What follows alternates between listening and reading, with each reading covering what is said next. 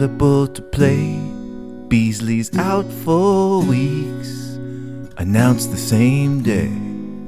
It's a full-strength team, hip hip hooray. Then you realize it's not the Timberwolves way. And isn't it ironic? Don't you think? It's like rain.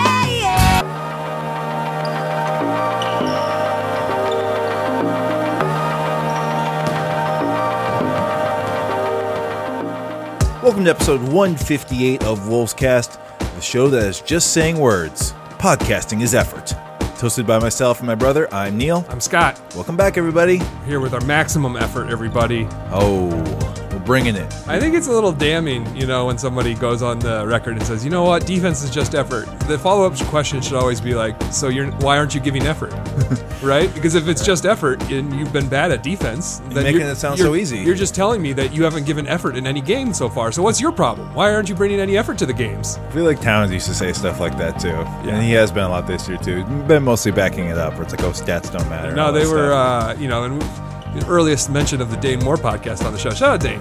First minute, great stuff. First 60 seconds. But he had Britt on recently, and Britt was saying, talking about that old Towns habit of saying, this loss is all on me, and he had to have 39 points and 16 rebounds, and it was a way of kind of making you look at his numbers and be like, no, Towns, it wasn't you. But Britt was saying, like, I forget if he actually did the follow-up one, where he just said, like, oh yeah, how was it your fault? And then, like, Kat really couldn't answer the question. He's like, that's how I knew Kat was just BSing. Is that, you follow up with, why was it your fault? Why is this loss all on you? And he didn't have an answer. So just empty.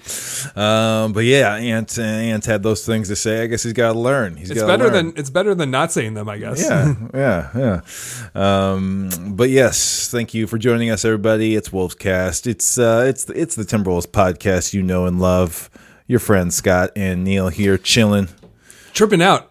Recording during the daylight hours. Ooh. Usually Wolvescast is a nighttime affair. We're recording around the same time as always. It's just the sun is out now, and we're into that nice springtime. It's giving me those like Sunday matinee game vibes where I'm not like, it's not game time in my body yet, so I'm not ready to perform. So it might be a lackadaisical effort on my hand. Yeah, but like you said, it's the same, generally the same time, just different vibe with the sunshine coming in. Thank you.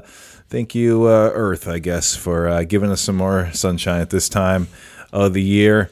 But yeah, let's see if it brings a sunnier disposition to our takes. Maybe we'll be a little bit more optimistic this week. Yeah, you'll be able to hear that sunny side of things here on the show this week.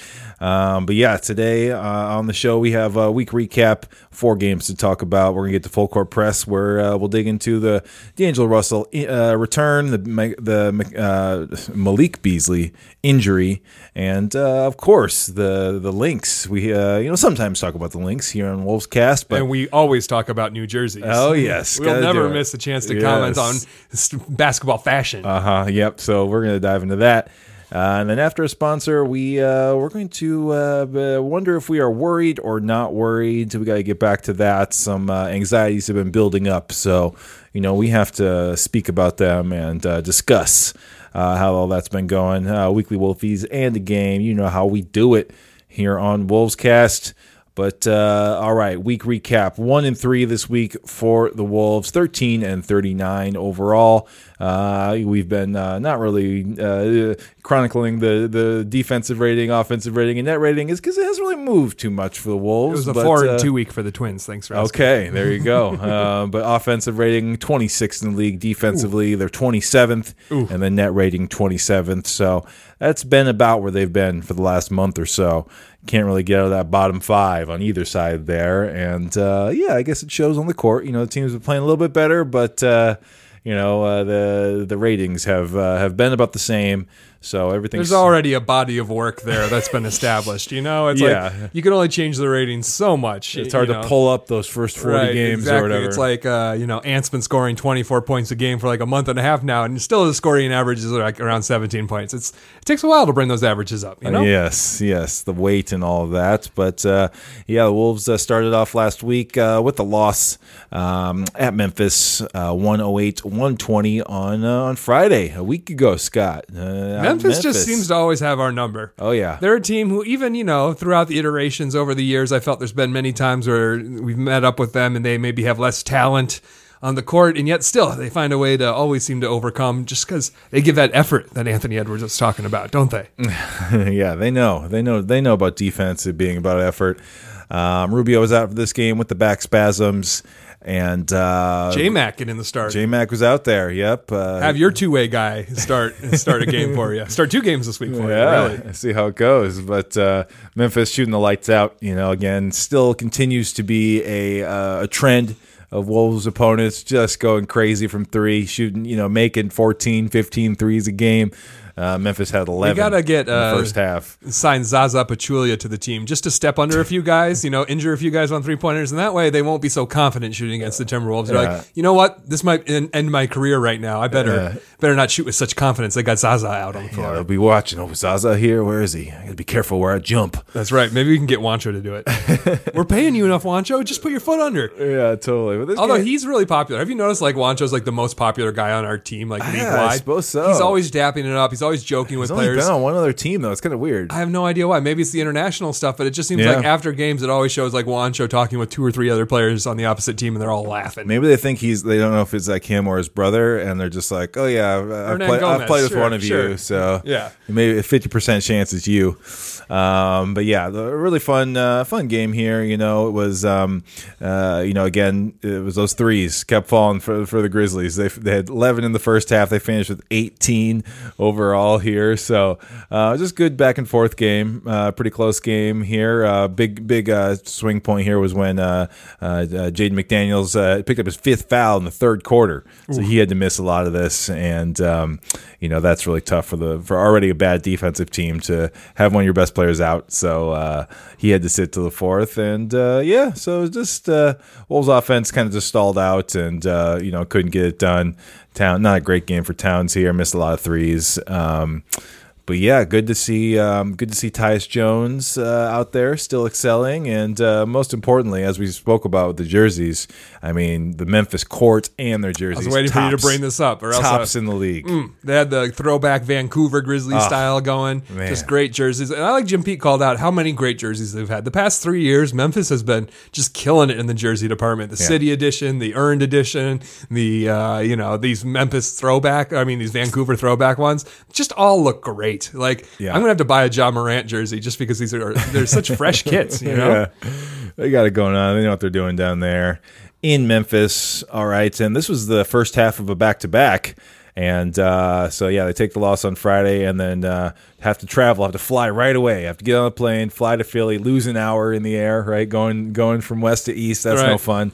And, less than 24 hours later. Yeah, it's just 20 hours after you finish this game. Crazy. Back of a back-to-back. Your team's already not healthy. You're already starting, Jordan McDaniels, Jaden, Jordan McLaughlin. Jeez. Jordan McLaughlin. There we go. There's Jaden, Jared, Jalen. Yeah. J-Max galore. All the J's. They're all there. But yeah, Wolves lose this game as well in Philadelphia, 113-122. On Saturday, and welcome back Joel Embiid. He came back after missing 10 games, and he was back to rough Towns up, right? This was a little bit of a, getting Karl Towns' head kind of move here from Embiid. It's so disappointing, it's just after everything Cat's gone through, it's clear that Cat's over this. Cat used to get into it. Joel would get really under Cat's skin, and you could tell it was fun for Joel to push the button because Cat would just always do what Joel wants, including throwing that fight, and then both of them going on social media, and Joel usually taking the piss out of Towns on social media, and just after all these years, and now it's a whole different Cat we have. His mom's dead, all of his friends and family are dead from COVID. He is a different person, and it just feels weird that Joel was still I can't wait to troll him when he gets here. Let's see if we can, make this guy freak out. And it's I don't know. But either way, he picked Cat up and threw him to the ground, and it was nothing. It was was it even a foul? Regular personal foul, yep. And then I saw, later this week, OG Anunoby kind of did the same thing to Dennis Schroeder, where Dennis Schroeder, he just grabbed his leg and kind of pulled him to, did kind of the wrestling move of pulling the leg up, having the guy fall. They both got ejected. And it's just I don't see how what Embiid did was any less than that. He literally picked him up, swung him around in the air while he's holding him, and threw him down like a baby. He was just doing it to be I'm the big guy here. You're my little rag doll. Look at me embarrass you with this. Yeah. And the refs just let it go. And I couldn't believe that. And then later in the game, Joel wound up He took his arm all the way back. They got him and on that slammed one. him down. They They gave him looked a at flagrant that one. one. They gave him I a think he should have flagrant. gotten a flagrant 2 for that. Because how are you not doing that intentionally when you wind up like that? Plus, Right. you add all the history between these two guys, and it's just like Yeah. I was super impressed with Cat for how he reacted or didn't react. Yeah, I He couldn't believe it. Instead of giving in or showing any emotion, he just went to work and had one of the best games of his career. I would say, Yeah. because he had nobody helping him out. There was nobody doing anything for him. This is against one of the best defenses in the NBA, and Cat drops 39. Crazy. Just Yeah. just a monster performance from Cat, made all the more impressive on the way that he's not taking the bait anymore, which is I think something very respectable, because that was the thing. It's always like us shaking our head, Cat, why do you always take the bait? Yeah. This time he This just is what said, they want you to do. this is Charlie Brown saying, fuck you, Lucy. Take your football and go home.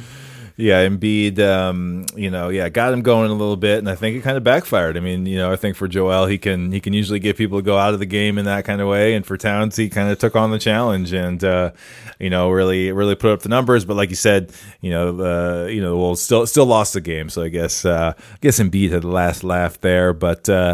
Yeah, it was a pretty good game though, but at least through the first half, and then then Philly 13-0 run coming out of halftime, and they really just turned on the defense there. They kind of showed why they're one of the best teams in the league. That defense is just something special, and the Wolves hung around. They didn't just let it be a big blowout, but they got down and had a hard time battling back all the way. They could have, Lord knows I'll always remember the blowout the first time we went to Philly after we traded Jimmy Butler there. Yeah. And it was over by halftime. Yeah. It was one of the worst games I've ever seen. And so for them, they could have easily taken the blowout, because Philly's a better team now than they were then. Yeah. The Wolves are a worse team now than they were then. And we're on the second half of a back-to-back, like you said, traveling from time zones going east, so you're losing hours. It seemed like a game that I was ready for a blowout. And for a Cat to put the fight to it was actually a very enjoyable game despite the loss. Yeah. I left that game feeling like good, Yeah, no Rubio, no Beasley in this one either, so good to have a good battle, I guess, against one of the league's better teams. All right, Wolves got back to home on Monday. Against Sacramento, got their lone win of the week, winning 116-106 over the Sacramento Kings. They did it. Welcome back, that D'Lo. Win. Oh yeah, D'Lo back, Rubio back, fans back in the building. So lots of returning happening here in this game. But yeah, D'Lo missing 24 games before this. Kind of a surprise that he was, going to be in and confirmed by Shams in the afternoon, because I don't even think he was on the injury list as questionable before that, right? It wasn't I he saw was a tweet that said he was questionable questionable for Philly. Okay, no, not for Philly, but I saw a tweet that said yeah, he was usually you see questionable guys for they're Sacramento questionable for a few games before, and then they don't get played. So good surprise there, and he didn't disappoint. He had a really nice game, right? He had 25 points in 24 minutes. 24 minutes. So that's about as good as you can ask for. Coming off the bench, hitting shots. Him and Towns playing well together. Getting reacclimated to it all. So Juancho also had a good game. I think Juancho had 17 points. Oh, one of his best games of the season. Just getting to the free throw line too. Just shooting an amazing amount of free throws. Well, they don't have Nemanja Bjelica on the Kings anymore, so this is Juancho's tryout, his audition. You want to take really. another stretch four who can't play defense? Euro from the Timberwolves. Come and get me, Kings. Yeah, some nice stuff from Juancho there. He's gotten a new lease on life under Chris Finch, I think. Absolutely. Still not playing up to his contract, but at least he's not like a total zero now and is actually contributing. Yeah, so. he seems like he belongs in the league now. Yeah, exactly. Which exactly. we know he belongs. He just had such a bad start. Yeah, totally. De'Aaron Fox also had a nice game at 20 first half points, just getting to the lane, getting whatever he wanted. He just doesn't look like the same guy without the Super Saiyan hair. Yeah, he's just just normal, another face in the crowd head. now. Yeah, he's just. I think it's it just takes away some of the excitement. He's still an exciting player. He's still doing the same things, but it doesn't seem as exciting with that very normal hairdo. Yeah. Did you notice anything, Scott, in this game, as far as the noise from the crowd or anything? Could you hear the extra fans or the non-fake noise? No, I was still hearing the court mics. I was still hearing the refs get really picked up. Stuff like that. So I did not notice the fans. Really. I feel like there was a few moments where there was some booing or something like that. I was like, oh yeah, they don't do that they don't do that in the fake crowd noise. Right, So I feel like there was a few moments where I did notice it, but I didn't really hear it being louder or quieter. So there must be still some fake crowd noise in there. Otherwise, I think it'd be really noticeable and Yeah, quiet. totally. So yeah, what else in here? I mean, it's a close game, but the Wolves still win pretty comfortably. They won by like over 10 points, so that's something that hasn't really happened recently. Like all the wins have just been like squeak by wins, 1 or 2 points. So to win by like 10 or whatever it was, yeah, exactly. It was 10. the only time the last week that we were able to keep our opponent under 120 points for a Wow, game. yeah. I was a little disappointed. Wolves decided to wear the road blues at home, which means that we didn't get to see those beautiful purple kits from the Sacramento Kings. Yeah. Had to watch them come out in white uni. So disappointing. Why are you wearing your blue kits at home? Stop it. Just switch it up. There's no. I guess it worked though, so maybe they should keep doing it until it stops working. Towns and D'Lo scored the final 20 points in this game, so that's what you like to see. It's like a promise fulfilled. See it come together. Yeah, finally. So yeah, that was Monday night, and then Wolves ended up the week on Wednesday night, taking the loss in Indiana, Terrible 137 to 144, and yes, 144 points were scored in regulation by an Indiana team without their 3 best players. So, but the thing is, not great. after we let the Pacers set a first half franchise record Yeah. for points scored, I think it was 77. 77. Wolves scored 81 points in the second half. So once again, Crazy. the Wolves. I mean, this is story old as time. I don't have to tell you if you've watched a Wolves game this season. Yeah. Wolves didn't play defense in the first half. They literally was a layup line, and yeah. then they made the strong comeback, but it wasn't enough because you can't get down that big and make those Too big of a comebacks. hole, yeah. Expect to win. So I think this was the most pathetic game of the week. Really long stretches of time where I was like, do I need to pay attention to this? This is really bad, So this was pretty disgusting, especially when you consider Indiana without their top 3 players, no Malcolm Brogdon, no Sabonis, no Miles Turner, and yet so it was a bunch of who he play for guys out on the floor just destroying us. Just going crazy because they had, they felt very free. They were Justin they were Holiday playing that looking way. like Steph Curry, just knocking down every 3 he hits. Yeah. I think we got to give our off-brand player of the week to Gogo Batadze, Scott. Oh, easily. This guy coming off the bench, center. We started. He started for him. Yeah, during but this game. typically a bench center. I mean, they're missing their 2 centers. He's their 3rd big. And in 25 minutes, he scored 14 points. Hit 2 threes. I didn't know he could make threes.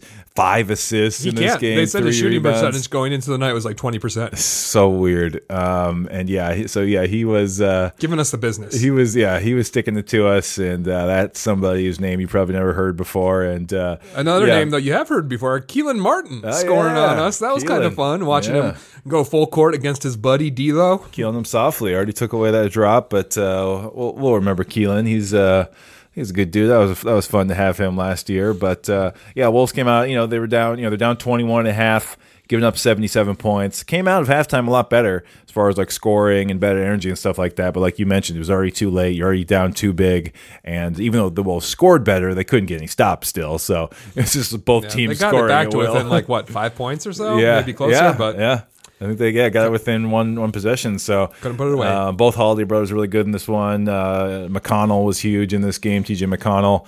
I like the Holiday brothers because you never would get them mixed up. They're 3 different really body type face types. Yeah. But the eyes and the eyebrows are all Holiday. You could tell they were all brothers. You'd be like, oh yeah, I easily see you're a Holiday. Totally. But they all look different. Yo, you a Holiday? Yeah. But yes, the Wolves, really, really disappointing game here, especially after playing really well against Sacramento. Kind of come out and lay a big egg here. Oh, we have Ben's dropping all the stats about how many weeks and it's been like records we are setting about going this deep in the season without consecutive wins. Oh yeah, keeping that going. Got to keep that alive. A record that's only slightly less annoying than the 30-10 games from Karl Anthony Towns. Now he has 69. He's Yeah. better than KG. Yeah. Or this is how many games Karl has had a 3-pointer in. Those runners got to keep those going. One other thing about this game is I think something that I have not heard this year. I think this is a reason why they talk about Indiana winning all these games at home and stuff. They have on the opponents, whatever basket the opponents are trying to score on, they had a drum line pop in like all I heard night. the drum line. The drum line in an empty arena, right when the team's trying to run their stuff. Love that is some home court advantage right there. I mean, a lot of teams, I think, sort of, it's known that you can't just play anything while the opposing team is on offense. There's a set, sort of chant things. Sure. There are rules. Defense, D, all that stuff. But apparently, drumline fits into that because they were just going crazy on the drums. Sounded pretty good. Sounded pretty clean. It's probably hard to play with that. I mean, especially in the empty arena. arena, I guess if it's, you get the white noise of just like the whole arena is full and all that, it doesn't really matter. These guys are trained professionals. They don't really, they're good at blocking that stuff out. But in an empty arena where you don't hear, huge marching snares and stuff every night, this isn't college. I'll send DJ Mad Mardigan the MP3s. I got drumline music. We can have the Wolves practice and shoot around and stuff to it, so they won't get thrown. I used to play drums in the United Center. Yeah. The Blackhawks would hire. I was on the Northwestern drum line, and my senior year of college, the Blackhawks would pay us to come down and play drums in the United Center. Gave us free merch and stuff, free meal, and like $60 like cash. It was great. Perfect. That's so good. So shout out to playing drums in basketball arenas, even though that was for hockey. All right, that does it for week recap. Let's talk about Full Court Press. Here's the tip. Alrighty, first up, D'Angelo Russell, as we mentioned, back after 25 missed games due to, the knee procedure? Yep. Is that what it was? Loose bodies in the knee, I think it was, if I remember correctly. In the knee, but he has returned, and he is playing games alongside Karl Anthony Towns, the prophecy that was foretold. Yeah, you can just end it there. We saw the two of them on the court together. That Season's over. That alone felt like a victory. After they won at Sacramento, going into Indianapolis, Benz was saying they're 3-3 all time in games they've played together. Okay. Tonight will be the tiebreaker. So now they're 3-4 all time, but still, compared to the Timberwolves' normal record, that's a huge improvement. Yeah. So there is some chemistry there. They seem to be working well. There were some passes that D'Lo threw Towns where I was like, was that Ricky? No, that was D'Lo who threw that pass. So the connection was looking good so far. Yeah, he's got that high-low kind of like patient, or pick. It's really kind of a pick and roll but then, Towns rolls and just waits an extra moment until he gets his man all the way sealed, and then like the two-hand lob over the top.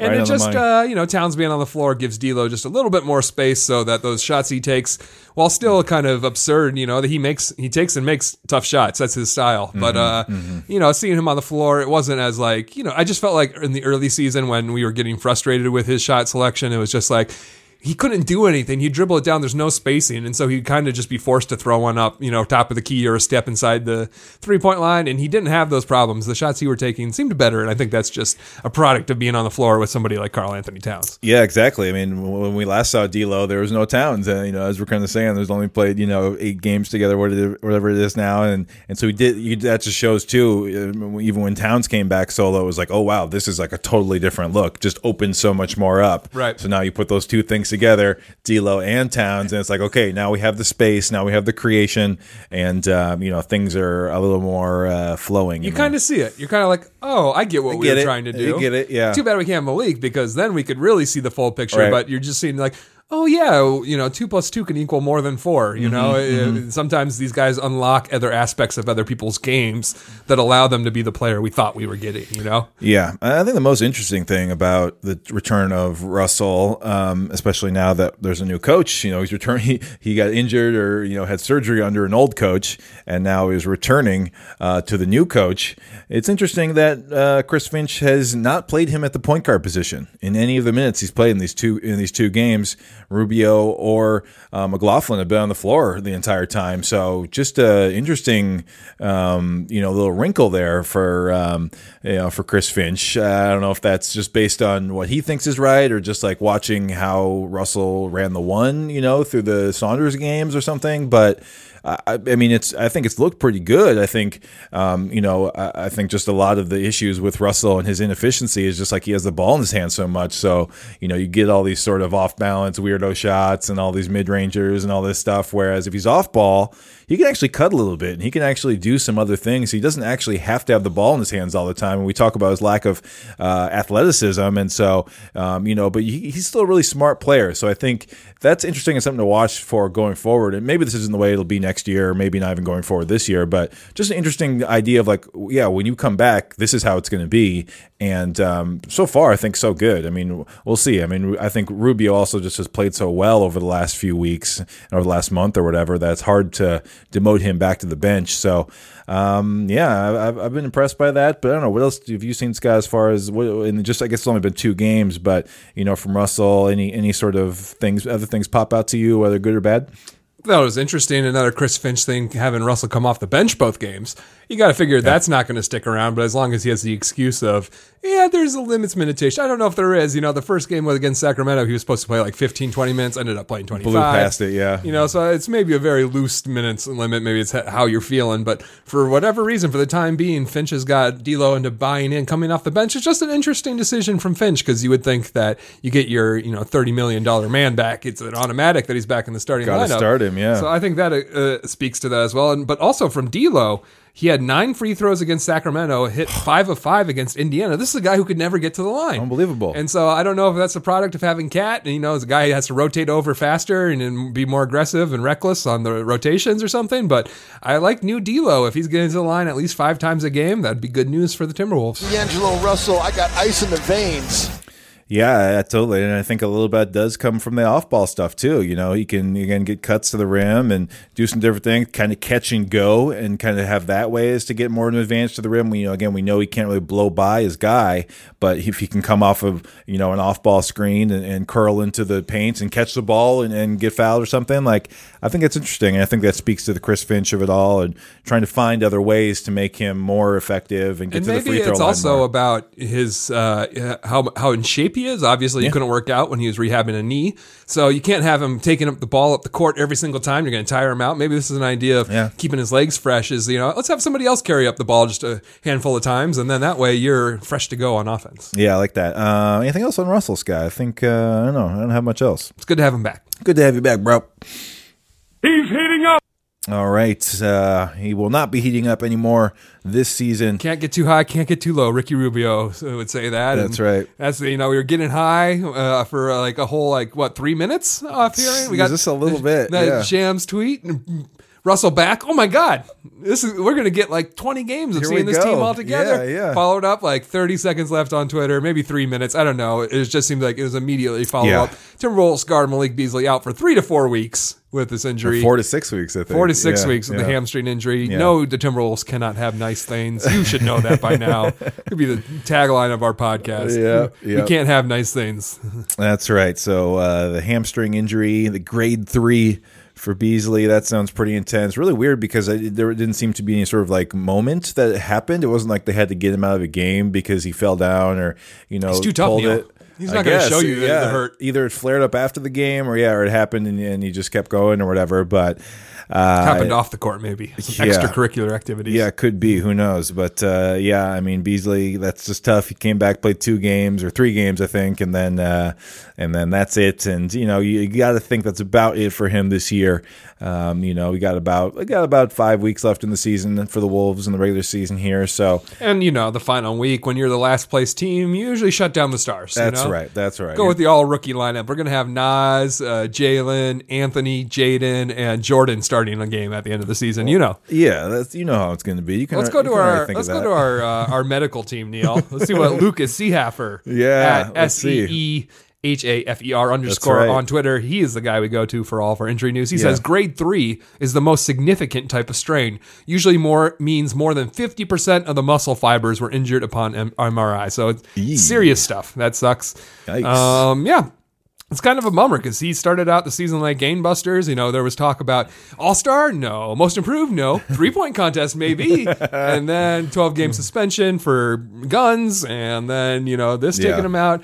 It was really like he just hit a brick wall where all that momentum went away. So it'll be interesting to see in the offseason, one, what's his value, around the league as a guy who really had a big first half, terrible second half, and what does that mean for the Timberwolves going forward? Yeah, thankfully it's not a structural injury, but I think that also speaks to why even if he is a little bit ready to come back at the end of the year, I don't know. He just you could probably point to his suspension as the reason this injury happened, from having a little bit of time off in that kind of way, not playing a game, then come back and get injured. You don't want something like that to happen, in the middle of May and kind of set you back for the beginning of next year. So I think they'll be extremely judicious here and be careful with bringing him back. I don't think it's necessarily a bad thing. One, we're trying to lose games, y'all. Race to the bottom.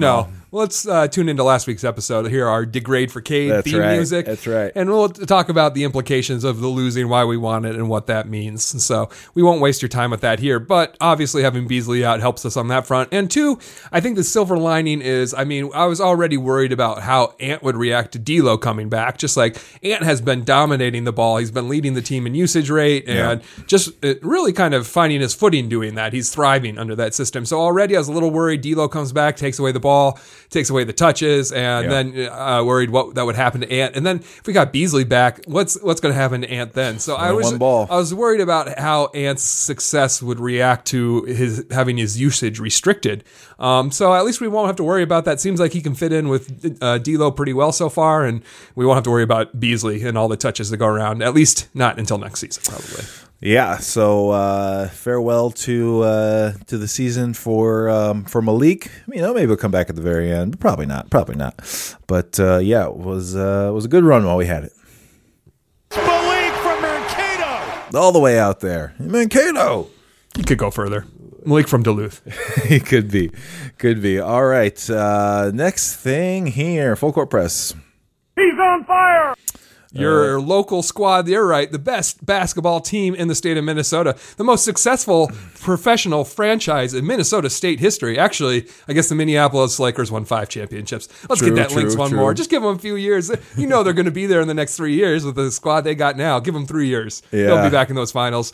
They have come out with some brand new jerseys. Very exciting stuff because like we just said, we are suckers for jerseys, logos, courts, any kind of fashion. And they had some eye-popping ones. Should we lead with the big one, Neil, or should we build up to it? Yeah, let's build up to it because it's league wide too, right? It's not just it's not just the Lynx. Every team in the WNBA announced all their new jerseys. The Nike thing has been happening, but we got a refresh of the whole situation. So the HER, it's time to tell her story. See what it explains for her. You know how. I just said a weird word, explains. Anyways, you know how the NBA has really funny names: the icon jersey, the statement jersey, the the city jersey, the earned edition. Here are your titles for the WNBA jerseys: the Heroine H, the Explorer E, and the Rebel R. Her. That's what it stands for. Up. Yes. Yep. So there are 3 new jerseys for the Lynx, and 2 of them are in exciting new colors. Their main jersey is, the Explorer jersey is a blue, very typical kind of a brighter blue than they had before. Yeah, it kind of matches up obviously with the newest logos and colors that the Wolves and Lynx and Iowa Wolves have done. It's definitely a brighter blue than the blue Timberwolves jerseys. But it kind of almost reminds me a little bit more of the original blue. Totally. Just from the colors. But yeah, it's still got the kind of neon green for the green stripe that goes down the sides. Yes. And the Explorer jersey has the Minnesota across the front. That's something new for the WNBA this year. Their last era of jerseys just really had the team logo on the front. And the sponsor. And the sponsor, and did not have the team name or even a number on the front, if you can believe that. There was numbers on the back of the WNBA jerseys, and there was numbers on the shorts. So now the numbers are back on the front, and team names are back on the front as well. And for the Minnesota one, for the Explorer one, just says Minnesota across the front. So blue. Very similar to the way the Wolves roll with that. Yep, it's a blue jersey, and with on the stripes on the side, it's black and green stripes, which is pretty cool. I thought it was interesting, the belt buckle logo. It's kind of the older logo. I'm not sure. I mean, it's updated with the newer colors, but I wasn't aware that they had that version of the logo kind of like... Oh, yeah, the face on... Right, the straight-on Lynx face. You know, yep. I obviously know their logo, which is reminiscent of the Wolves logo, but it's the face-on Lynx kind of looks like their older logo. So yeah, it doesn't get interesting used, to see that pop up. It doesn't get used quite as much. You know, it's on some like hats and stuff like that. Yeah, yeah it's I can tell it's been updated with the new colorway, though. Its eyes are kind of like that statement green color, so I know it's not just the old one, the one that's on my keychain, by the way. Got that Lynx keychain on my keys. Love it. Yeah, totally. So, and the interesting thing about the blue, though, is it does have some like Lynx spots like hidden in it. Yeah, they kind of look like clouds, honestly. Yeah, yeah, totally. So it's kind of a pattern. It's a little subtle. I mean, some photos make it look like it stands out. Other photos make it look like it blends in a little bit more. But Yeah, it's in there. Maybe nice the to right be a little busy. the right light, you'll hit it, and you'll be able to see. But yeah, that's a cool, good. Before we go to the third jersey, let me bring something up I saw some people talking about. Mm-hmm. Are you dismayed, or are you okay with it that the Lynx identity is so tied up with the Timberwolves identity? Like, what they do is always just a step to the side. Some WNBA teams don't have any colorways shared with the NBA team they share their city with. Some of that's because of ownership. Like the Chicago Sky are not owned by the Chicago Bulls. So they have their own color scheme, their own arena, their own logos. The Sky has nothing to do with Bulls, Yeah.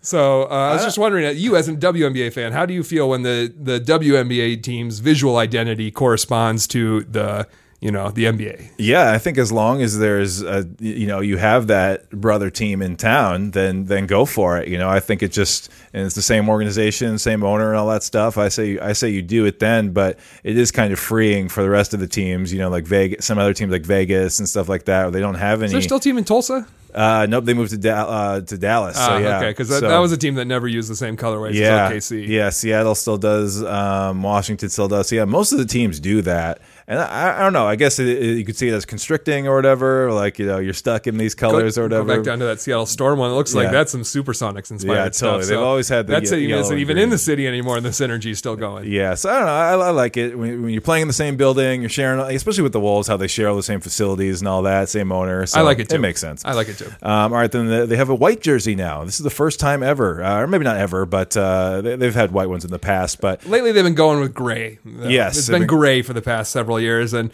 I'm never the biggest fan of gray. I like trying something different, but I did not like them very much. How did you feel about the gray? The gray can go. We're done with the gray. No one really liked it. That we had like the Mayo on it and stuff, Mayo Clinic. And this is so much better because the white is better, but then it also has the nice like bright green accents on the piping. The lettering and the numbers never popped off the gray jersey, Yeah, because exactly. it's just hard to have that contrast when gray is your color that you're contrasting it with. Yeah, totally. So now we have the bright Aurora green. Ooh, we forgot one of my favorite parts, the neck logo. You know how when you win a championship in the NBA, you get that little patch on the nape back. of your neck where it has it's the trophy, and then it's a number of how many championships your team has won. I love it. There's nothing cooler than seeing a team like the Raptors go forever without one, and then they win one, and then forever they get to have one. And there's a couple of squads where you're like, I remember Golden State before they went on their run.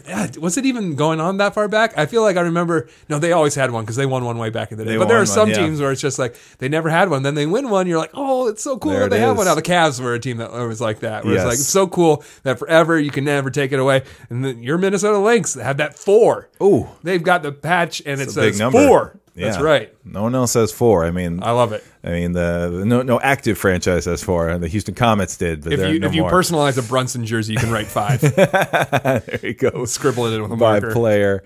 So yeah, the white one looks nice. It's the heroin version. I think that one will do pretty well. And that's cool. So I feel like those are like their main two, right? The blue and the white. But the one we're all spending money on. Oh yeah, it's kind of their city edition. It's called the Rebel. And shout out to the music venue. Hopefully it's still there. Yeah. First Ave, everybody.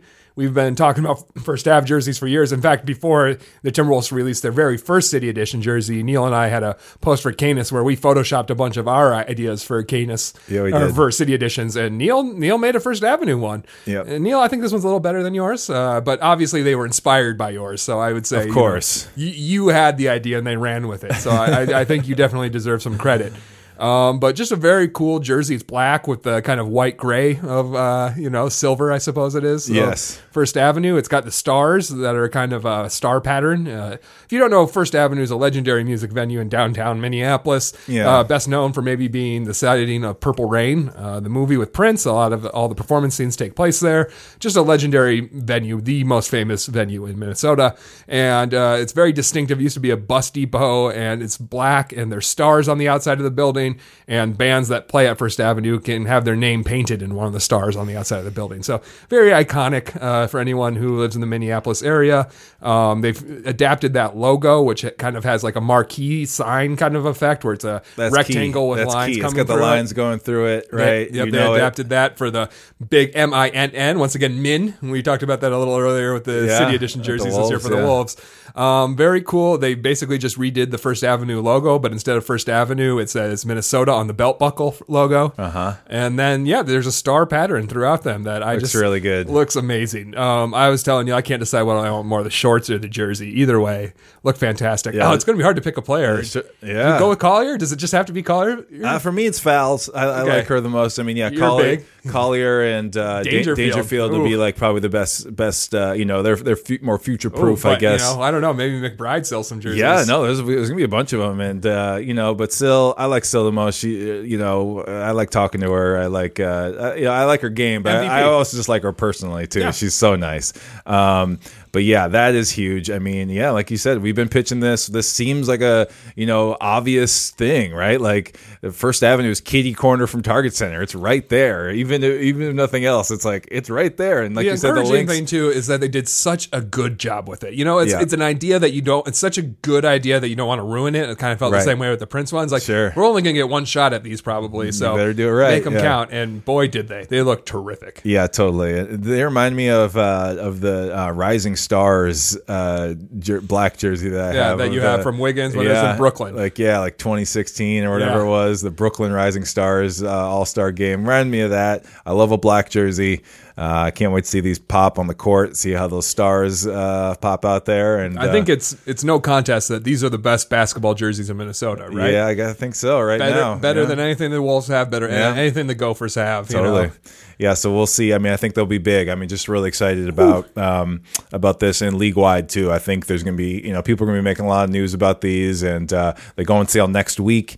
Just a reminder, everybody, Minnesota Lynx with a rookie point guard, that's right, who is your second best player, sophomore who is your best player in Nafisa Collier, and then your best, the MVP Fowles, she was out like the whole season. Yeah, she played like 5 games. Riding your rookie and your sophomore, you make it to the conference finals. You're 3 wins away from the finals. Crazy. You played the Seattle Storm champions better than the finalists did. The Aces didn't play them as well as the Lynx did. Yeah. And this is a team that wasn't supposed to do anything last year. So this year we get all these great free agents and new players coming in, and you're going to have an extra year on Dangerfield, an extra year of experience on Collier. Fowles is back. This team is got to be a championship contender. Yeah, I believe they will be. There's probably like 4 teams that can win it all, maybe 5, and I think the Lynx are one of them. So no schedule released yet. It's kind of odd, but they have to deal with the whole Olympic situation. So I'm not sure if the Olympics are for sure happening or not. And so like either the league is going to take a month off or not. So I think that is maybe what's delaying things. But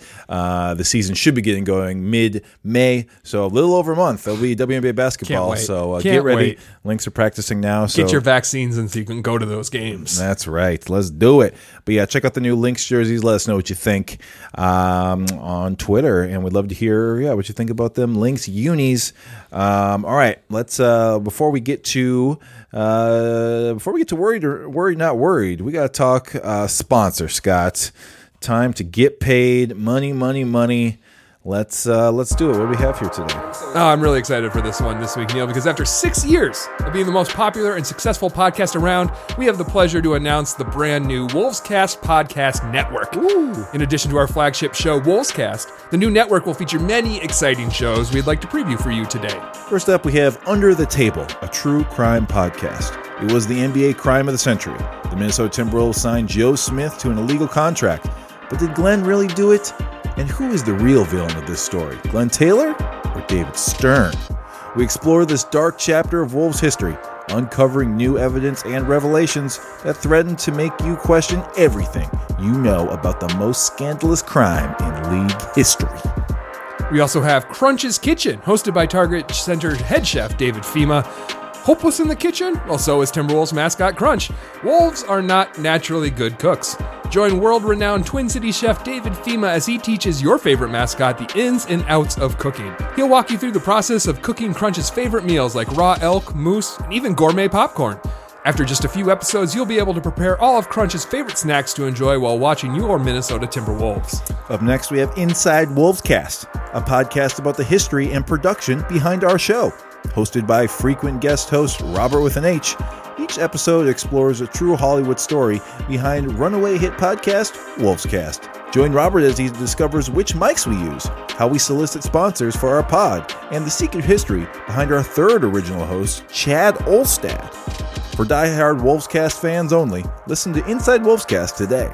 That's not it. There's more. We also have Wolves Minus. It's like Wolves Plus, but the host is Andrew Wiggins, so the interviews won't be very illuminating. Be sure to check out Wolves Casted. Are you devastated each week when you finish the latest episode of Wolves Cast? Well, now you can get more Scott and Neil as they grant their biggest fans unprecedented access to their personal lives. Wolves Casted features an audio and video stream broadcasted live on Twitch. Whether they're watching the Timberwolves, eating breakfast, or taking a dump, you'll hear it and see it all. That's not all. We have Spinning the Hits with DJ Mad Mardigan. Each week, join Timberwolves DJ Mad Mardigan as he spins a playlist of the beats and jams you hear at every Target Center game. And finally, Every Game Ever, a show that rewatches every Wolves game ever played, starting in 1989. Hosts are TBD once we find a charming masochist who is crazy enough to subject themselves to the misery. Thank you to Wolvescast Podcast Network for sponsoring our show. Up next, time for Worried, Not Worried. I'm worried. I'm worried. I'm really, really worried. I'm worried. I'm worried. I'm freaking out here. I'm not worried. I'm not worried. I mean, why would I be worried? I'm not worried. I'm not worried. You're not worried, are you? All right, like I said earlier, the anxiety is building up. We haven't done this segment in a while, so we have some topics here we have to get to and decide whether we are worried or not worried about the following things here, Scott. Let's dive right into it here. First thing, worried or not worried about the Wolves winning themselves out of the bottom three? What do you think? Should we be worried about that? I know they just gave up 77 points and a half to the Indiana Pacers, who didn't have all their players. Houston's on a 5 or 6 game losing streak, though. They're catching up. It's that time of season. Teams are bottoming out. Teams are starting to play as bad as the Wolves have played all season. Yeah, so should we be worried about this? I mean, like we said, it's not about just having the worst record. That doesn't really matter, but bottom three. You got to stay in that bottom three. Neil, I'm happy to say I'm not worried. I'm not worried about this because, one, when has this Timberwolves squad ever shown you that they can be successful? This team has disappointed us in every way that a team can. I just don't believe it's possible for them to be anything better than the third worst team in the league. They're just that bad. You know, I just don't think, even if we had the full team, this is a bad squad. So I don't think we need to be worried about that. And you know what? Even if it happens, it's a blessing because then we won't have to torture ourselves before the lottery being like, oh, it's a possibility. It's a possibility. Everyone could just be realist, own up to the fact that we're not getting our pick and worry about something else because it's not coming, people. I'm telling you right now, we'll finish with the bottom three record. It's not coming. This will hurt less if we win our way out because at the very least, we have some forward momentum at the end of the season. You can say, hey, those Timberwolves, they won, like 10 of their last 30 games. Maybe we have a little bit of optimism going into next season, and that will offset, the disappointment that people would have over us not getting the pick, which we're not getting. Scott, you don't have to say it every episode, okay? I just want people to understand. I'm trying to help you guys, Our fans know. Some people have not been around the block as many times, and I can see them online getting concerned. Sometimes you see people go through the motions of being a Timberwolves fan online. You could tell if they're built to last or not with this franchise because you're like, ooh, buddy, you can't take it so personally. This is the Timberwolves. Yeah, I'm with you. I'm not too worried about this yet. I mean, we haven't really seen anything. It's not like the team has gone on a 3-game winning streak or something like that. We can't even win consecutive games. Even win Dave back Benz to back. will let you know. So, I think there's nothing that's too scary here other than Towns playing really well and D'Lo coming back. But hey, like we mentioned, at the same time, you have Beasley getting shelved potentially for the season. And you don't, Houston has been awful in their last 20 games, 25 games or whatever, but they're only 3-7 in their last 10.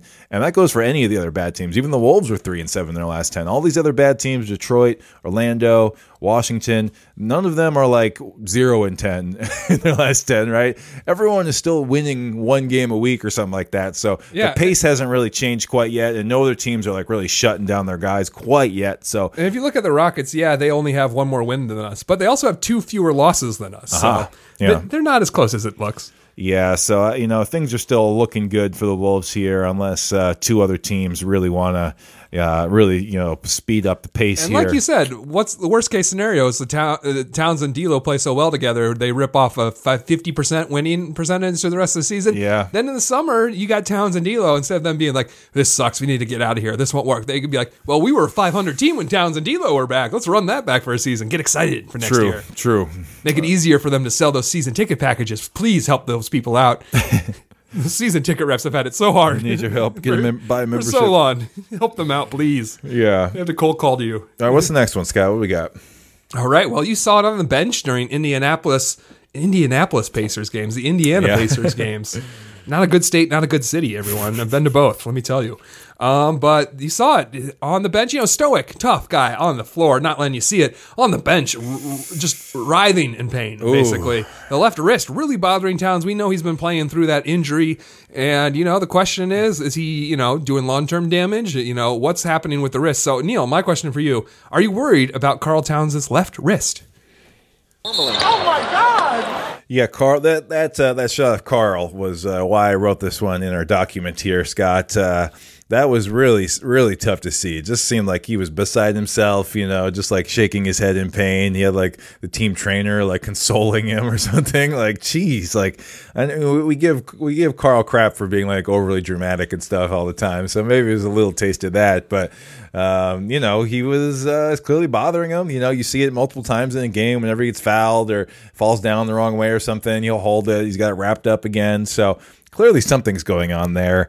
And I guess it's sort of a weird thing to be worried about because, worst case scenario, you get shut down early and then you just lose more games, I guess. So these last two worried, not worried kind of dovetail together because, they kind of fit like that. But I guess I'm not too worried because I don't think it could be a long-term thing. But he hurt his wrist last year, right? Like that's why he missed a bunch of games, I think in the first chunk, right? He missed, or was it like a broken thumb or something, right? I don't remember. But he's had these issues, with the extremities. But I guess the worst case scenario would be Carl has to. Well, not worst. Worst would be like something that bothers snaps off him and he can never He only play has again. one hand.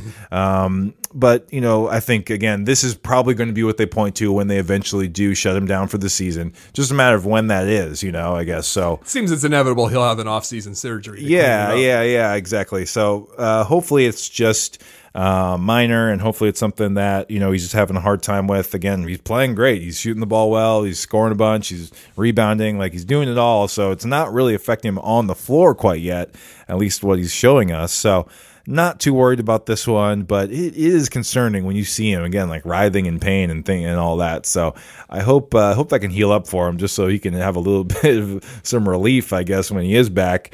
But not too worried about this one. Next one here. You didn't ask if I was concerned. Oh, sorry. I thought you started with Scott. What do you think? Are you concerned about the wrist of Karl Anthony Towns? No, I'm not. Let's go on to the next one. All right, next. My point is only that this team, as the medical staff, has not shown a willingness to play injured players. Think about all the guys we've been missing all year long. So it would be concerning to me if the medical staff bucked the trend and we're letting Karl Anthony Towns injury risk playing. I'm sure it's something that if you can manage the pain, you can play. And Karl's trying his best at that. So that's why I'm not concerned. Totally. All right, next one. Worried or not worried about Anthony Edwards building bad habits on defense? I think the idea here is that he's obviously a very bad defender, but there's not any consequences for his bad defense. It's the Andrew Wiggins syndrome. He's the number one overall pick. Hey, you get all you can eat, Rook. Get out there. It's not quite Wiggins level of you're playing 40 minutes a night regardless. Right. Like how many years in a row did Andrew Wiggins lead the league in minutes played? It's so many. And so, it's not quite at that level yet, but, it's definitely, it's so bad. Just like all those McDermott layups from the Indiana game, that was all Ant. Ant will let the guy blow past him, and then Ant won't be able to catch up. And then you're like, why are they getting so many open layups? Watch the plays back. It's Ant every single time. It was Ant all along. For all my Disney Plus heads out there, it was Anthony all along. But is that Wanda? It's a WandaVision okay. Reference. Got it. The real ones will know. But also just like transition defense. Look, why are we so bad? Rewind it. Mostly Ant. He's destructive. And he will just not even watch his man. How many times has there been like a backdoor cut where he doesn't realize his man is scoring until the ball's through the hoop, So, on one hand, he's 19 years old. No rookie is good at defense. Well, I take it back. Jaden McDaniels, you're making me eat my words, Jaden. He's great on defense. Our best defender. He's a teenager. The exception, though. But the vast majority of rookies suck at defense. It's really hard to get. And even though some of these are like focus issues, like he's not paying attention even, that's what worries me a little bit more because he has such a high usage rate. It's the James Harden thing. He's carrying such a heavy load for our offense right now. You understand that he's not going to be able to be at 100% on defense all the time. So our team has to do a better job of helping him on defense because if we can't really dial him down on offense. Maybe we can now that Russell's here, but he's been so necessary. His ability to just take all those shots, even though some of those shots seem bad, there's not a lot of guys on our team who can squeeze the trigger 10 times in a game. We just don't have players capable of that. So I understand it's a necessary load that he's carrying on offense, and as a consequence, he's letting his defense fail. But I guess my thing is just the focus stuff, because like he'll talk about effort, and I think he's just, it's not like he doesn't want to give it effort on defense. He's just getting tired out from giving that effort on offense. My worry is though just the focus stuff. Like he doesn't even pay attention to it, So that's my only concern. But I'm not going to get too hard on him. He's 19 years old and he's rocking like a 28% usage rate or something right now. So yeah, pretty high for a youngster. But it's just that we saw those issues develop. We said the same thing about Levine, about Wiggins, about how many guys we've come in over the years. We've said, well, they're rookies, and then they never figure it out.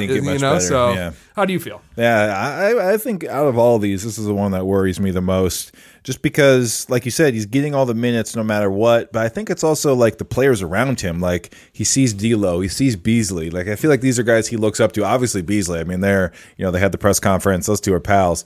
But those guys get the same kind of thing. None of those guys are also really bad defenders who kind of pick and choose when they give effort. And Karl's better this year, and so maybe that's an exemption there. But I am worried about him kind of being around such a bad defensive situation here, and kind of, again, like you're saying, kind of learning to just be like, all right, as long as I get my points, it's a net positive. It's okay if I give up a 3 as long as I hit the 3 next time down. Yeah. So I mean, I do think he will improve. I'm not actually worried about his defense overall, but as far as this question is stated that he's letting these bad habits happen, I am worried about that because, again, that there's not any consequences at all other than the fact that the team's losing, and he's saying the right things after the game, but it doesn't really seem like he gets it. So it's definitely a huge problem, and yeah, it would be really sad if he did have that Zach LaVine trajectory here. And hey, Zach is one of the best shooting guards in the league now. He's an all-star. He made it. But the same thing. It's the exact same thing. It's like, I don't want Anthony Edwards to look at that and be like, yeah, I can do that too. Because it's like, look at D'Lo, be great. Like, I can get a max contract over all shooting, no defense. And it is true. You can get by with no defense. You can be an all-star with no defense, but that's not actually sort of where the glory is in the NBA. You got to be in the playoffs. You got to be. Zach LaVine's never played a playoff game. He's never played for a winning team. Exactly. So I hope that Anthony Edwards is smarter than all this and understands that yes, you could do it like this, but it's not how you want to be doing this. So. A little bit worried on that one, but I guess the silver lining would be that he's just because he's not paying attention to defense, he's not showing bad instincts at defense. He's just showing that he's not paying attention. So it's not like he's trying hard and being a bad defender like Zach LaVine could be sometimes. That'd be worse if he was like all effort, kind of like Beasley was this year, where it's just like you're clearly hustling out here, but you don't know what you're really doing. It's not accomplishing anything. At there are flashes where he's kind of like Andrew Wiggins in that sense. There are flashes where he'll lock down a guy and you're like, there's the defense we've been looking for. Yeah. Why can't that be 40 minutes a game instead of just 5 possessions? But the ability is there. Yeah, we're going to hope that Chris Finch is the right voice in his ear to get that out of him. All right, Scott, what's the last one? Last one here. Neil, are you worried about catching COVID at the Target Center? Ooh, I hadn't really thought about this. I know you're going back. We talked about it a little bit. I don't have tickets yet. But yes, I got to think I'll attend at least one game here before things are all said and done. Catching COVID. You are fully vaccinated. We are, yes. I am 1 shot in. I get my second shot on the 21st. Right. Yep. I had my one and done, and it's been like a month, so I'm there. I guess I'm not worried about it because, I guess I'm a little bit worried about it, but, just with all the precautions and, I believe the space, everyone's all spaced out. I think as long as I keep my mask on the whole time, I'll be fine, So, I think it kind of takes two to make something bad happen here, right? You have to buy multiple seats, though. Are your guests going to be fully vaccinated? That's the thing. Yeah. I guess I'll probably wait till you're all the way there, and then maybe that'll be the only way I go. But I'm not too worried about this one. I believe all the precautions will be there. And, as we've seen, Minnesota is fantastic with the vaccine rollout. So I believe most folks who are going to be there will be like us and be like, yeah, I'm going to wait till I'm all the way vaccinated and stuff. So probably won't be too many dummies. I mean, it's not just like general public. I mean, it is, but it's like all these people are paying to be there. They're probably also in the right headspace for these types of things. And I'm not too worried about it. It hasn't been something I've thought about. But what about you, Scott? Are you worried about this even after vaccination? Yes. Just COVID in general, man. It's not time to let our guards down. Be worried. Stay vigilant, everyone. The finish line may be in sight, but we're not there yet. We're getting some big spikes right now. So just be precautious. Yeah. Take precaution. Yeah. And in terms of specifically at the Target Center, my only worry about the Target Center would be if I did catch COVID at the Target Center and I had to explain to someone that I went to go see the 15-win Minnesota Timberwolves, had to go see the Minnesota Timberwolves in their final week of the season to watch them, get the worst record, one of the 3 worst records in franchise histories. I had to be there. I had to be there. I didn't want to catch COVID, but I had to see this last place team lose to some other team, Totally. So that's my only worry, is that if I did catch it, I'd have to come up with a better story. Like, I was donating stuff at a hospital, and how it is, like I was giving blood, and they just happens. Yeah, exactly. I'll have to come up with a better story because you could not live that down. All right, that's worried, not worried. Let us know what you're worried about. Are you going to Target Center? What's up with that? Let us know, and let's get to Weekly Wolfies here.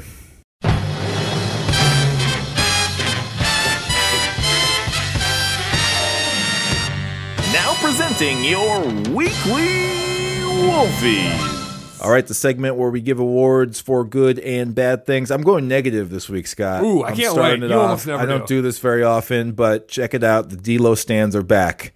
I don't know if you've noticed, but they're in the mentions. They're circling again. It's amazing how when their guy's not playing, they don't like bother with the Wolves, right? They don't even really care. We're talking about people who are fans of a specific player, right? Yeah. And everyone will remember the Derrick Rose heads. There we go. I don't have specific shade if you like a certain player or whatever, but I can't imagine being like such a defender of a certain player at this level, where it's just like you're just like on and off as they're on and off. Are they playing tonight? Okay, cool. I'm watching. No, they're not playing. I'm out. I'm all the way out. I don't care about this team or anything like that. So, I just don't understand the mentality of that kind of thing.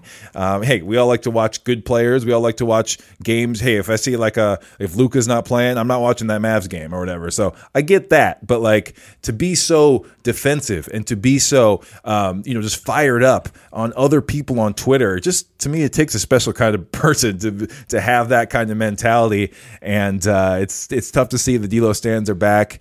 This is not on the level of the D-Rose stands. The D-Rose stands are much worse. A unique breed. Really. A unique breed that, I think they kind of come from the same place of like, they're so enamored by this player that they are blind to all the flaws, no matter how big or small they might be. But with Rose, it was worse because these people were defending his off the court behaviors, his consent stuff, his legal trouble, all of that was really what they were defending. Whereas D-Lo, people are just defending that he's actually like a superstar player or something like that, right, or even like a star player, which he's not. And so that's not as bad as D-Rose, but it still sure is annoying. And it's a bummer that they're back. And I try not to feed them too much. I guess I will maybe try and do a little clap back or explain my point, because I get this stuff when I tweet negative things about D-Lo. They come out and come after it. So I don't know. I guess I will reply back to them, but I'm not going to get too angry at specific ones because that's what I want. But hey, here I am on this show. We'd probably have a lot more followers and listeners if you were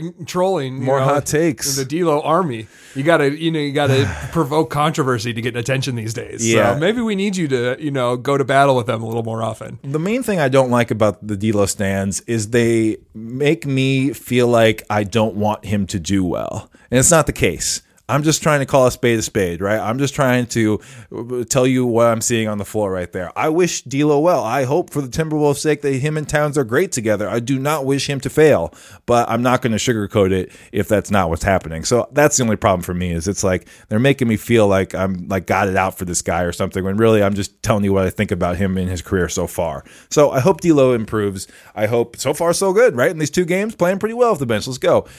So maybe it's figured out. Maybe in time, him and Towns Towns will really be a great match, and maybe his terrible defense won't be such a bad thing for the team. So we'll see about that. But I'm bummed out that the D'Lo stands are back. Don't be one of those people. That's all. And for our older listeners, Stan is a person who is a big fan, is a diehard fan, maybe a little bit too much of a fan of a certain person, derived from the Eminem song, Stan. I didn't realize that at first. That is where it comes from, is you're standing for someone. You are being Stan, the guy who writes the letter. You've all heard the song. Come on, Dido. you know Stan. Dido, yeah. Yeah, you got it. All right, Scott, what you got for Weekly Wolfies? All right, well, I've been playing around on this one, and I saw some stuff this week that made me just buy back in. Last 3 years, the Twins branding has been so good. The commercials are so loud and flashy with pops of color, great music, very internet, like culture-wise, like lots of GIF kind of stuff or play on images and stuff like that. Been very excited. Every year I'm like, man, this is so good. And every year it gets better. And this year they've improved upon it. They're doing something like really, I think it's cool, but it could be potentially off-putting. If you look at like their header image, it's a kind of like an 8-bit Twins logo, but it's glitch art where like it's glitched so that the letters don't line up. And it's just like, it seems potentially confusing to, someone who is just like been a Twins fan since the 80s and, listens to, it's so modern and youth focused and has so much energy. I was like, wow, I love this. I can't believe that they're now going in this pixel glitch art kind of direction that they have been this season. And I've seen a little bit of it. I like it. The TC Bear Twitter logo is this. Yeah. They're doing some really wild stuff with it. And so finally I asked, who's doing this? And I got an answer. It's Carmichael Lynch. They are an advertising agency here in the cities. Here's just a little paragraph from an article that Neil will link in the show notes. The bold new campaign introduced a design system that injected youth fun and modernity into the 60-year-old baseball club. Bold colors, large lettering, and an irrepressibly fun vibe, plus funky appearances by the team's TC Bear mascot define such work, which surely ranks among the most eye-catching promos produced for any MLB club today. Imbued with a comic book sensibility, the campaign feels retro-modern, a pop art pastiche that reflects the pure joy kids of all ages feel for the game. So the article is called How Carmichael Lynch Gave the Surging Minnesota Twins a Fresh Pop Art Feel. And that is 2 years old. It'll go into kind of like year one of the decisions. And then from there, you'll recognize what I'm talking about. You'll check out the Minnesota Twins Twitter account, their social media. They're all using it. And you'll be like, wow, now I know where that comes from. So shout out to the Twins. Shout out to Carmichael Lynch. Baseball is a sport that doesn't take risks. And this was definitely a risk that they took. I think it's very cool. So check it out. Twins doing it right. Would love to see the Timberwolves embrace something like that going forward. I'm surprised I didn't reference this, but to me, it reminds me of the Walks Will Haunt. Oh, yeah, right? sure. Like, to me, it's like the old Metrodome kind of like, the Metrodome was lo-fi, so you just using That's the all light they up could lights. do. Yeah, they would make a little pixel ghost with the words Walks will haunt. So any Twins fan worth their salt knows Walks will haunt. So yeah, check it out. It's all just glitchy and super fun, so keep it up, Twins. I'm loving it. Yeah, really cool look there. All right, nice. Time to play a game. I'm excited. All right, let's get it going. We're switching it up this week. It's the remix edition of the end of our podcast. Usually Scott, he's the trivia host. He's the trivia master.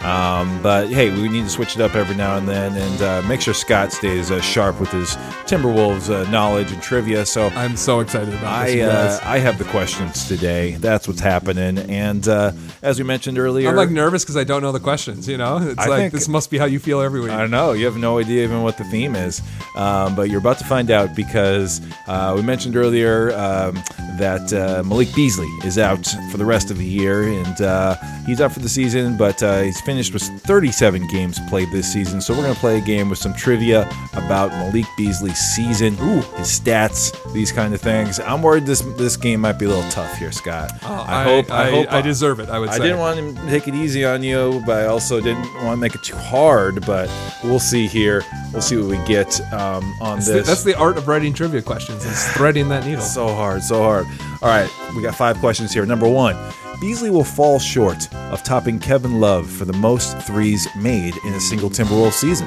Instead, his 128 threes put him 5th all time. So still made it into the top 10 as far as total threes made in a single season. But other than Love and Towns, can you name one other Wolves player who made more threes in a single season? So Beasley is 5, and there's 2 more in the top 5, Love and Towns. But there's Great two others. question. There's two others in here. Number 2 all time and number 4 all time. Can you name either of them? Most threes in a single Timberwolves season.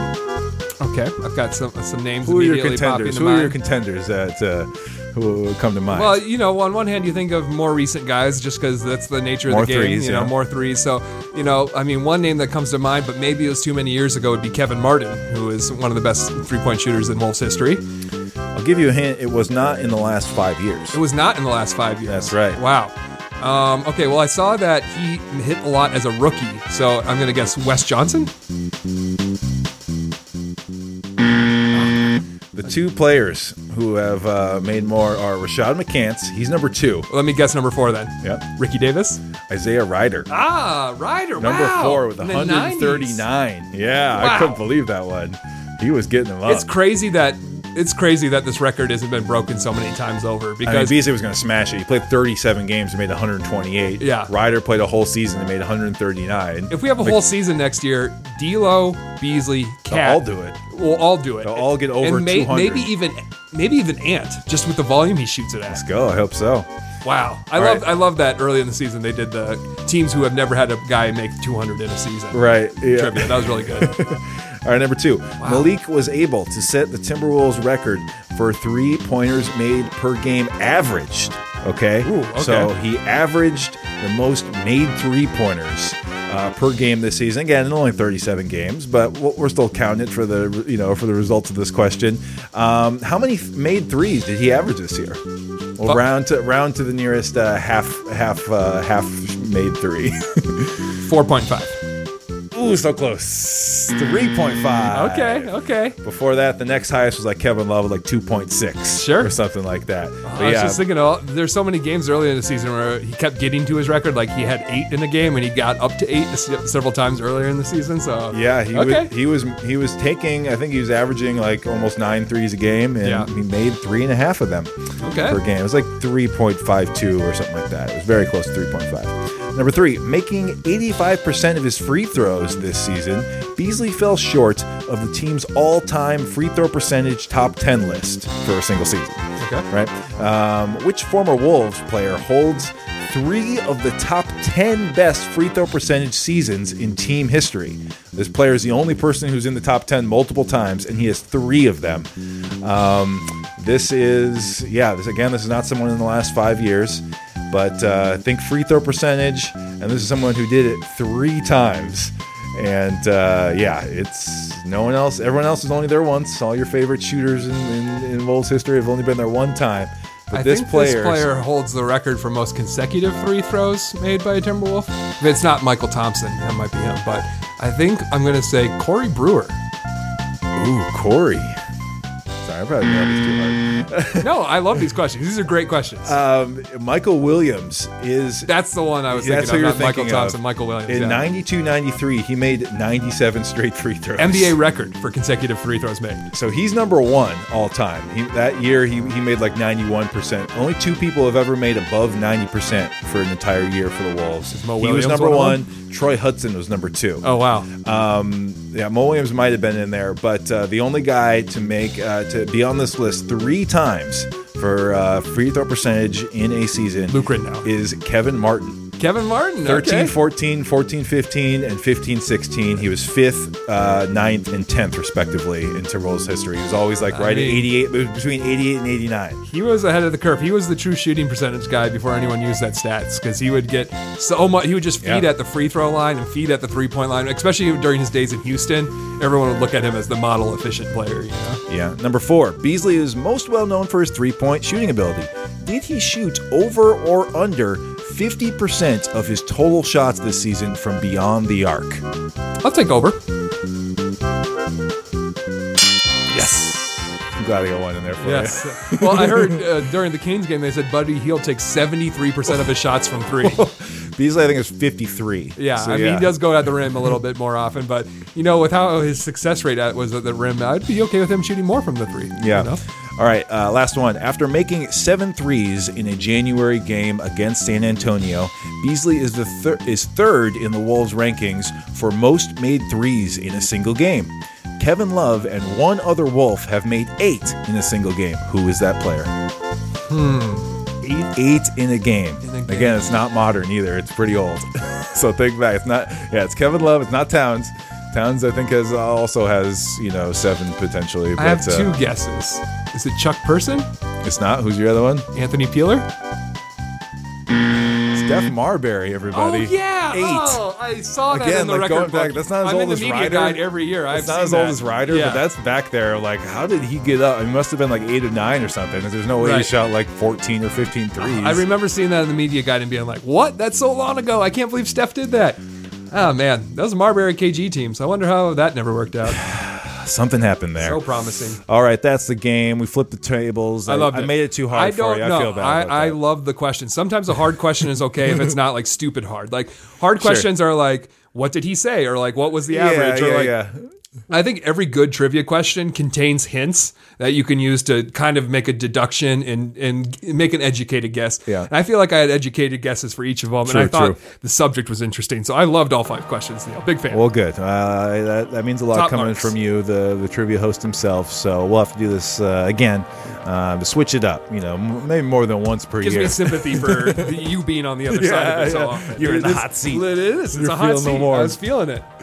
All right, everybody, that does it for Wolvescast this week. Timberwolves still rolling. Still, they got D'Lo back, but Beasley is sidelined. But we're excited for the final 20 games of the season here. Cherish them. You'll miss them when they're gone. You know you will.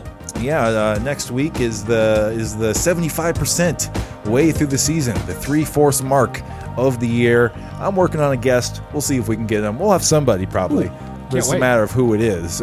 So be looking forward to a potential special edition of Wolvescast next week. I heard it might be KG. Might be. He's got a new book out, so he's making the rounds. Maybe he wants to come over here on Wolvescast and talk some junk about that Snake Glenn. I just want to hear KG and Britt sit down right now. That would be great. Please, I'd like to see that happen. But yeah, we will run it back here again next week for another episode of Wolvescast. We will talk to you then. Goodbye.